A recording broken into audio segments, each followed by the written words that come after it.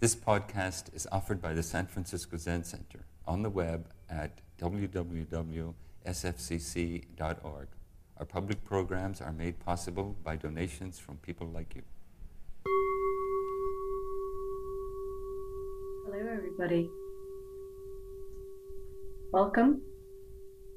Hello from, as Kodo said, Belfast in Northern Ireland, a long way from where this is being streamed, but also I see on my screen lots of people from this neck of the woods, from Europe. So I really appreciate everybody coming along to support me, come along to take part in this Dharma event. And thank you to Nancy, the head of practice here in City Center, who invited me to speak. I feel very grateful, very privileged. And thank you to Paul, my teacher, who I can see on my screen. I thought you were in Tassajara. How wonderful. In this digital world that we can connect in this way. So, first, I'm going to invite you to breathe. Let us take a couple of breaths together. Inhale and then exhale. Inhale and then exhale.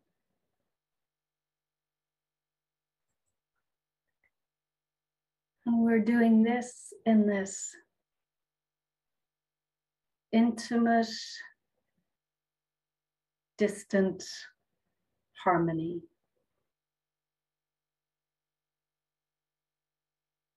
And as we're breathing together, we can reach out in our hearts to each other, mindful of the other rooms, the other bodies, the other time zones, the other countries. So using this digital medium in a way that goes beyond the limitations of its design.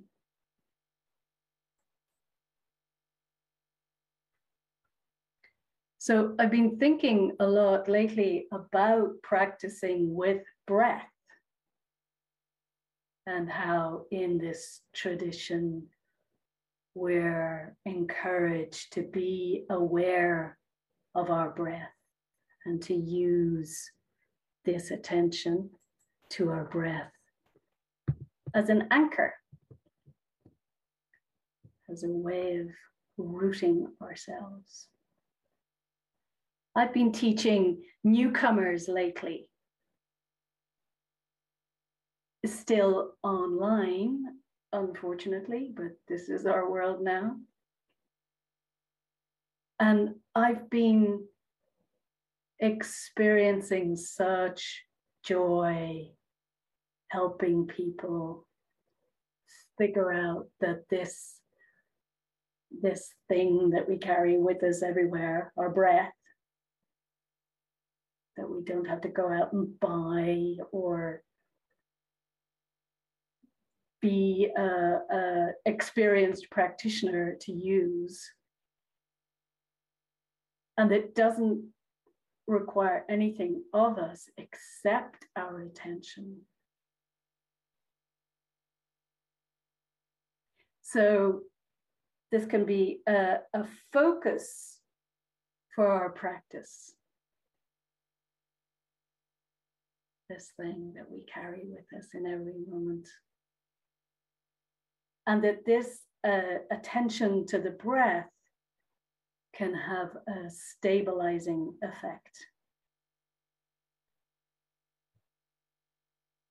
And it's great to see people realize that, see people understand this tool is available to help them settle down and steady themselves and turn their attention to something that's happening, as Suzuki Roshi said, just at the place where the outer world becomes the inner world, through this doorway, this threshold,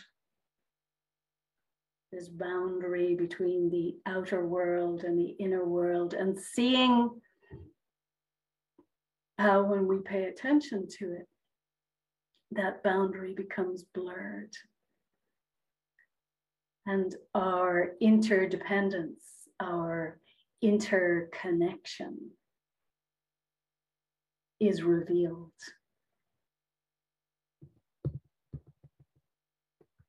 So for many of us, this study of the breath was the first great teaching of meditation.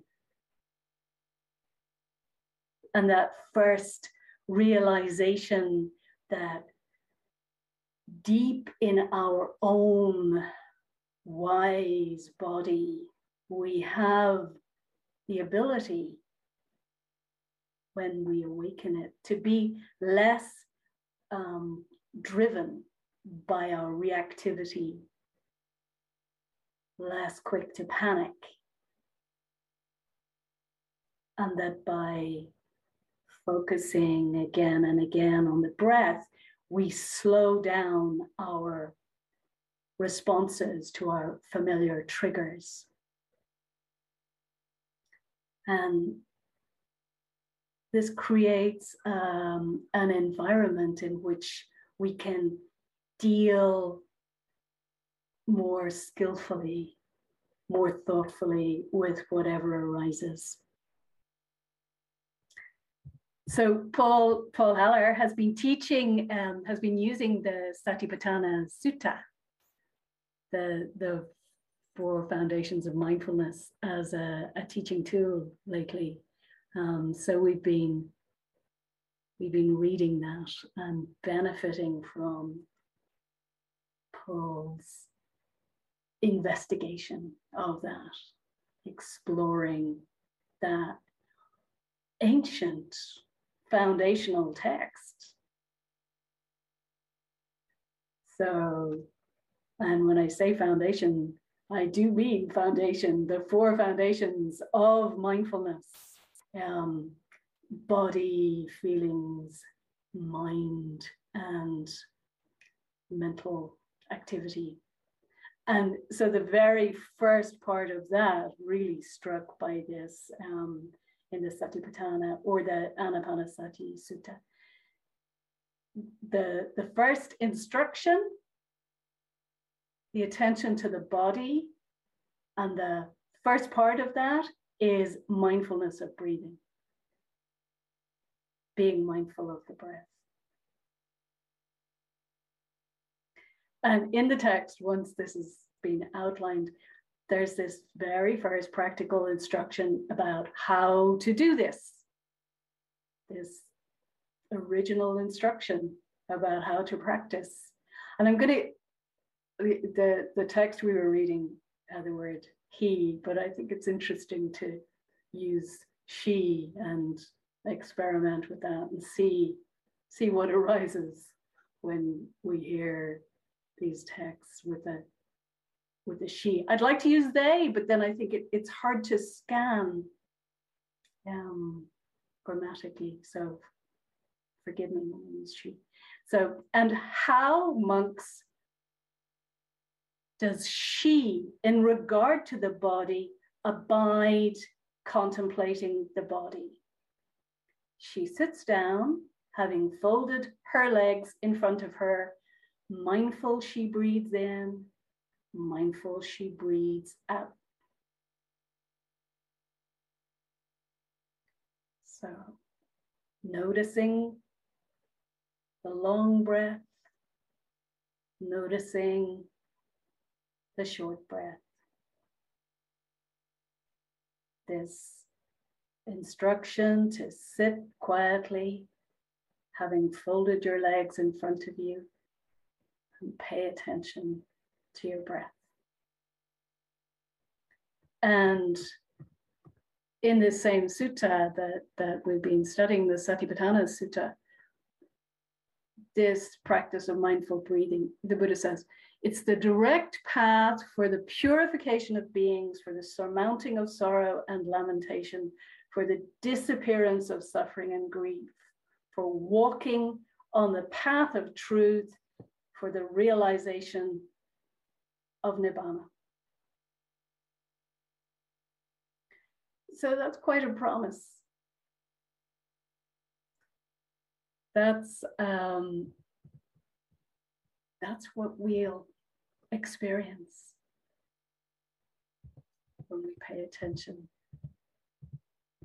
to our breath. I have this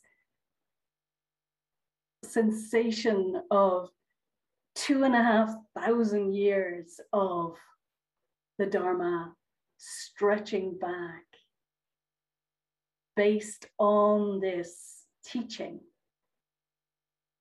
using this practice, this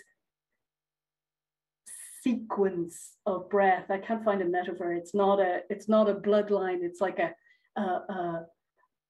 pipeline for the breath that reaches from that original teaching right up to the mindfulness practices of the 21st century. There's a book called Caesar's Last Breath that some of you may have been familiar with. I think many of us read the synopsis without reading the book, but published a few years ago. And it's the idea is that the 25 sextillion air molecules, many air molecules that Julius Caesar exhaled with his last breath, the odds are that at least one is included in your next breath. So it's one of those little factoids about the universe that has a kind of an eye-opening effect. Am I breathing in a molecule of breath that Julius Caesar exhaled? And I calculate that that goes for the Buddha too, and in fact for all his monks and everyone on the planet. We are all inhaling and exhaling this air that has passed through billions and billions of sets of lungs. So the tradition of Dharma succession in our lineage is from warm hand to warm hand.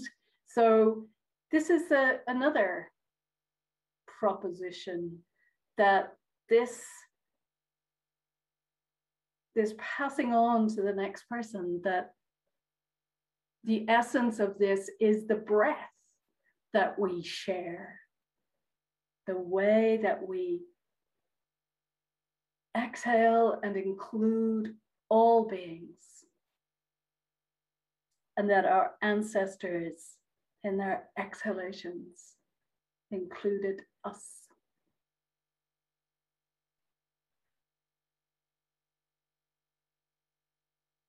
So I tend to shy away from the etymological analysis of words, like the investigating what the roots of this word are, because it doesn't seem to give that much information about how the word is currently used. But I really like that the Latin root of the word spirit is from the root spiritus, breath, or spirare, to breathe. The spirit, the breath of God breathing life into the world. The spiritual is the breath. And this root, spirare or spiritus, shows up in words like inspire and expire. Inspire, to put spirit into, and expire, to breathe out. And to conspire is to breathe together. So I think that sitting together quietly, breathing in a room, we conspire as we breathe together. And our conspiracy is a plot to save all beings. We're conspiring to help all beings.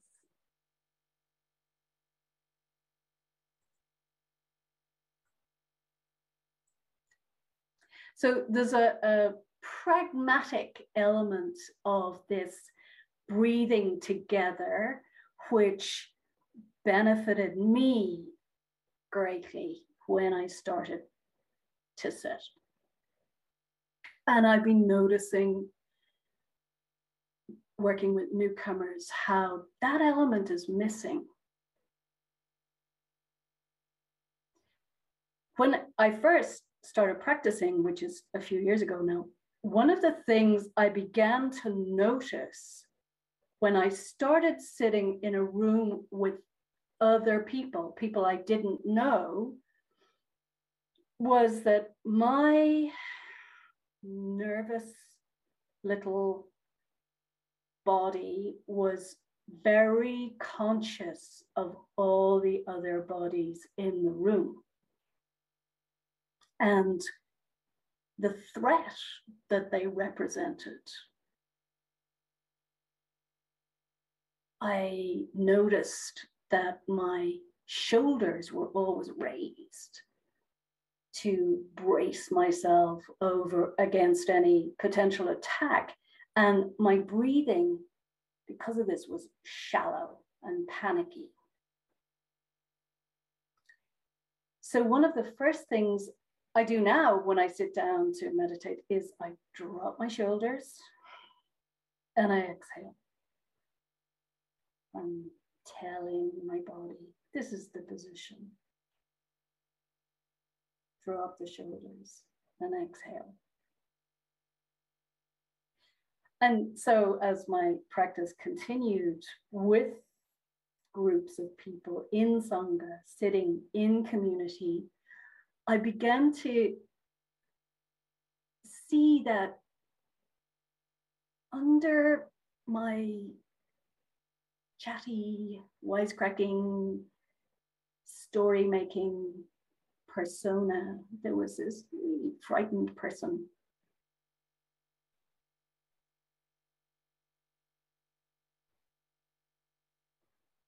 So inhaling and exhaling helped encourage this frightened person to experiment with not bracing myself for attack.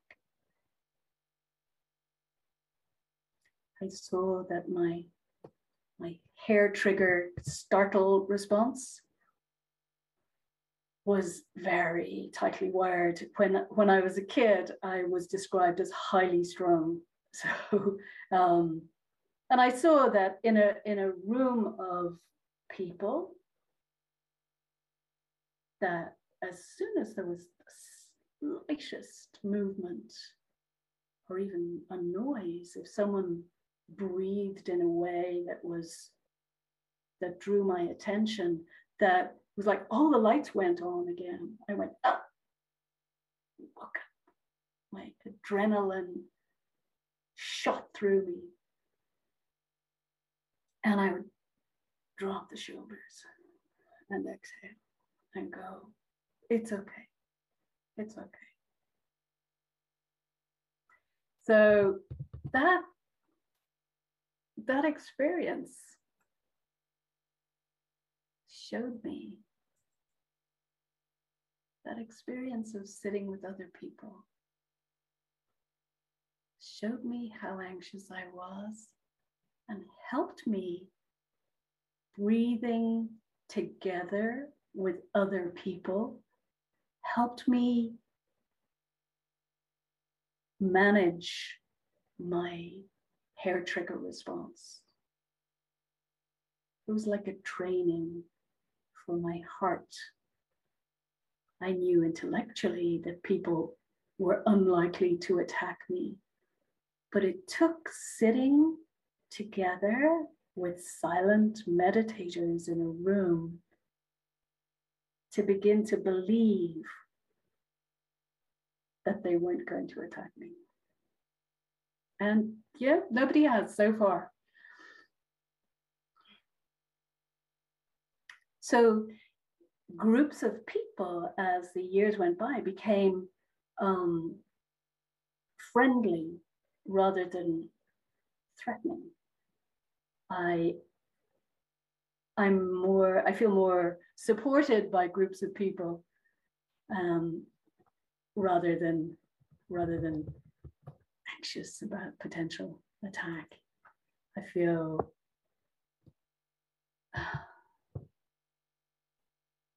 I've discovered that breathing together with people is really therapeutic. And as I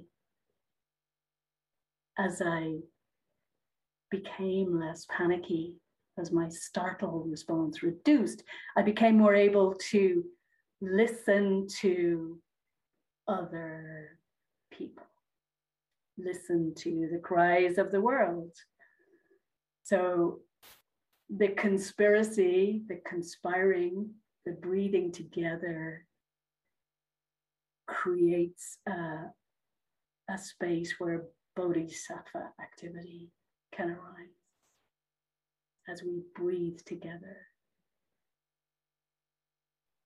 We settle down and have faith that other people are good people. So in 2019, which is amazingly 2 years ago now, and it was about 6 months before COVID began, my father died. It was the first time I'd been with someone. It's the only time I've been with somebody as they died. And he'd been ill for a long time, and we knew it was going to happen.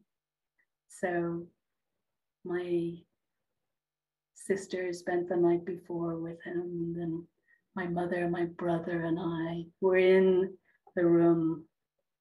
The care home called us, and we came. I came down from Belfast to Dublin, and we were there for 3 or 4 hours while he died. I had the amazing privilege of being present with my father while he died. And I think, I think of all the people during the COVID time who couldn't be there, and I feel for them. I hadn't ever appreciated how meaningful this is, to be there at a death. My brother had his hand on my father's shoulder. I said this at the funeral, so some people have heard this before, but my father delivered my brother. He was born at home. He brought him into the world.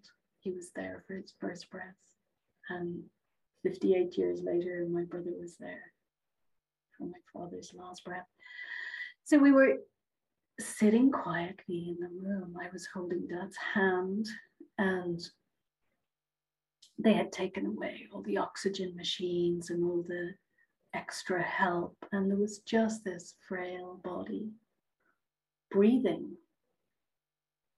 And he would inhale slowly and raggedly, and then exhale. And it got slower. The gaps between the exhale and the inhale got longer. And we'd wait for the next inhalation. And then finally there was an out breath, and we waited and waited for the next breath, but there was no next breath.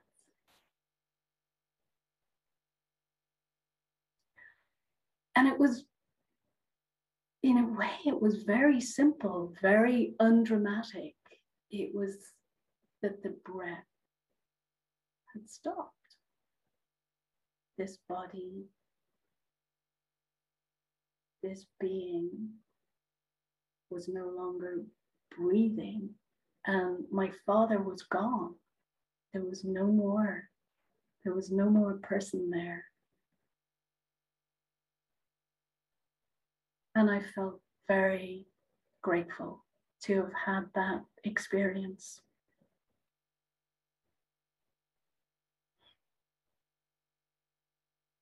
So here's a different story.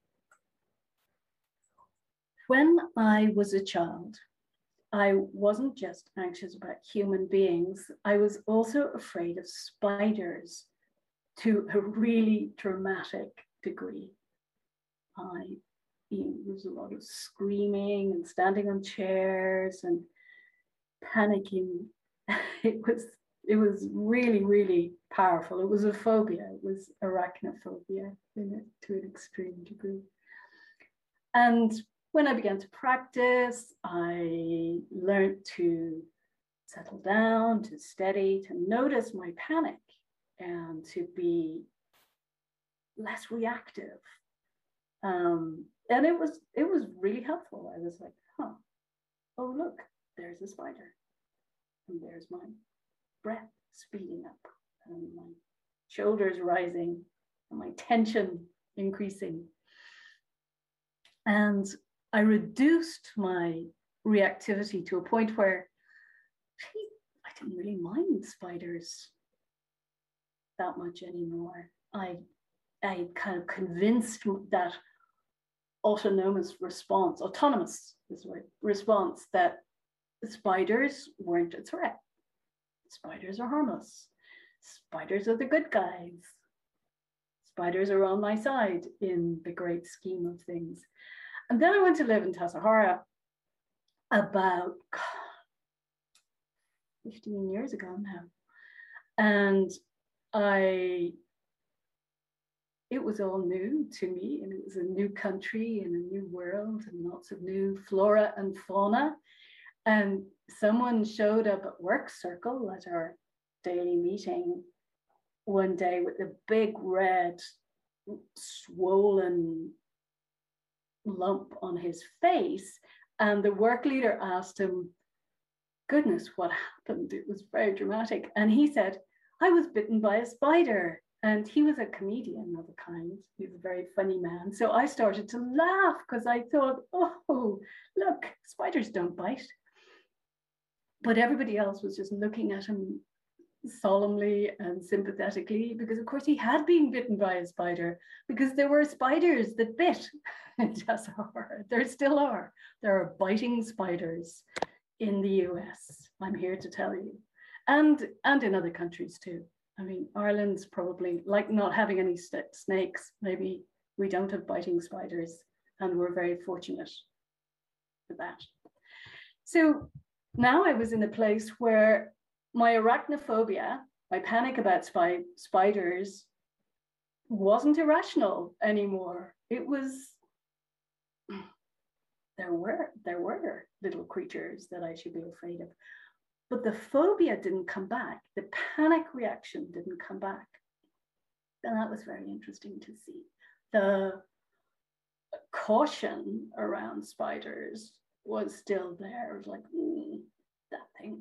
I heard stories of fiddlebacks and spiders that bit in very unpleasant ways. And then the tarantulas showed up. I'm not kidding. There were these huge, furry, gray creatures as big as my hand. And they were really beautiful with this silken fur. And you pass them by as they made their way slowly up the road. I'd be going for a walk and there'd be 3 or 4 tarantulas moving along deliberately. I began to see them as like fellow practitioners, so slow and quiet and serious and intent. Little 8-legged monks diligently practicing. And I was careful with them, but I wasn't afraid of them. And I began to notice that I fell in love with them. I loved these creatures. They were so beautiful. They were such great teachers for me, these tarantulas. It was around this time of year, I think it's mating season. They're looking for love in the monastery. So I fell in love with the tarantulas. And a spider showed up here the other night. It was quite large for Ireland. And I was like, what are you up to? Where are you going? He kept running out from under the table and then running back in again. And I was like, okay, I think we can live together. I think we can live in harmony. You're not going to bite me. So I feel like I'm calmer now around spiders and humans. I'm having an appropriate response. Kind of the point of this story is I have now found myself, like all of us, in a world where every human being, every shared breath is a potential risk. Every unmasked person is a tarantula or a potentially life-threatening event. And I notice in that, when I leave the house and I go out, that my old PTSD response is still really close to the surface. That habit of that recoil, that raise my shoulders, pull away from people, that still wants to be heard. So I have to work with that. I have to turn towards that and go, it's okay. This panic isn't helping the situation. This being mindfully aware of other people and not being reckless, not being careless around them is, as we would say, an appropriate response. But I don't want to get into a space where I'm judging or pushing away my fellow human beings.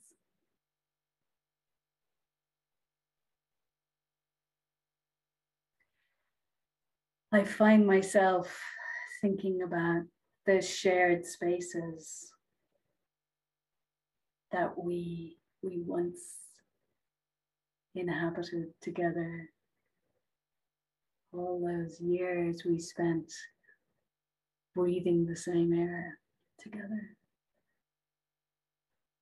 And I think of that with sadness, with melancholy, longing. We haven't yet reopened the Zendo in Belfast, and we're cautiously looking at it. It's quite a small room.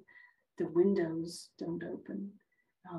We're figure out how that will be to be together, because not everybody has access to Wi-Fi and a computer or even a quiet place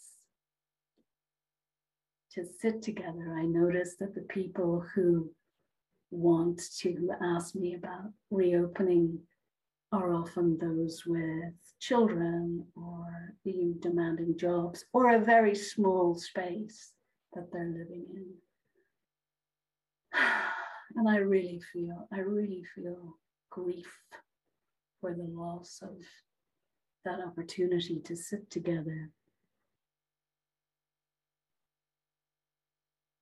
But online practice is pretty remarkable as well. I've been watching long-term practitioners like Paul and Fu and all these old timers adapting themselves to this new reality with such flexibility and such resilience.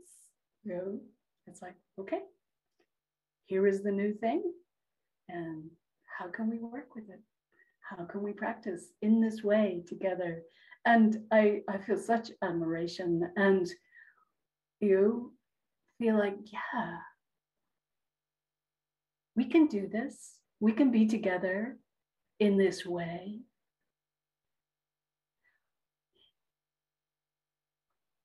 One of the other benefits of online practice is that we have people joining us now from all over the world, everywhere on this planet.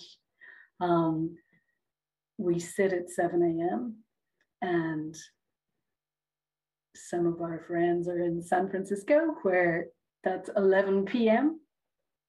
for you guys, and some are in Slovenia and Berlin and Spain, Greece, Norway. And how wonderful, what privilege this is to be able to practice like this with a Sangha that is connected all over the world. Like Indra's net, we have a bubble, all these bright stars all through the world. We are no longer bound by the space. We are no longer limited by our distance.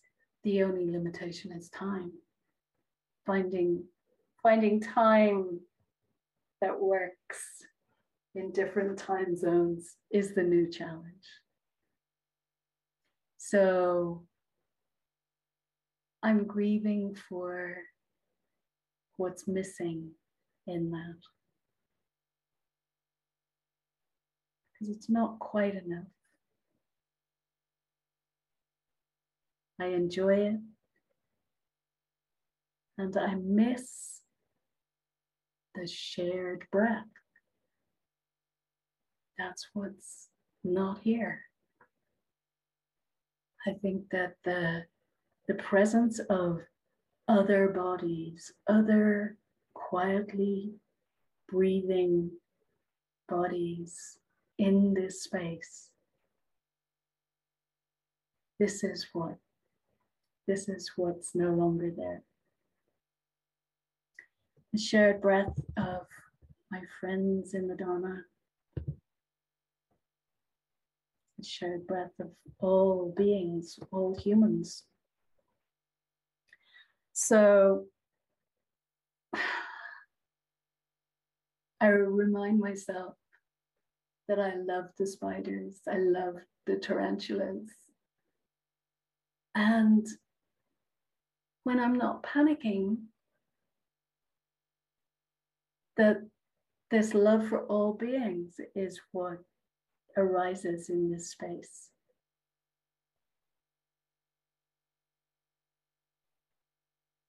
So I vow to turn towards the groups of people and cautiously embrace them and welcome them and breathe with them. Maybe while wearing a mask, but breathing with again. And I hope that we can together explore how to create a space where we can conspire and create bodhisattvas. We can breathe together again in a three-dimensional world. So I'm nearly done. Am I done, Coda? Is that a good place to end? Jean, if you're ready, we can do the Bodhisattva vows and then transition to Q&A. Yes, would that be okay? Well, let's just for 30 seconds, just breathe together. Will we do that?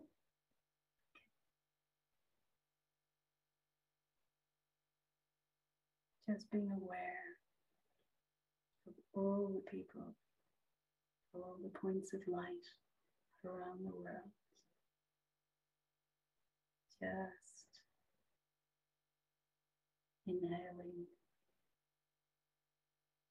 and exhaling.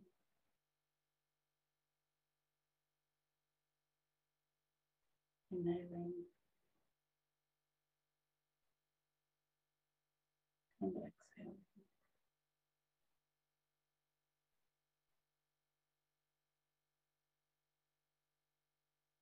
Thank you very much. Thank you for listening to this podcast offered by the San Francisco Zen Center. Our Dharma talks are offered at no cost, and this is made possible by the donations we receive. Your financial support helps us to continue to offer the Dharma. For more information, visit sfzc.org and click Giving. May we fully enjoy the Dharma.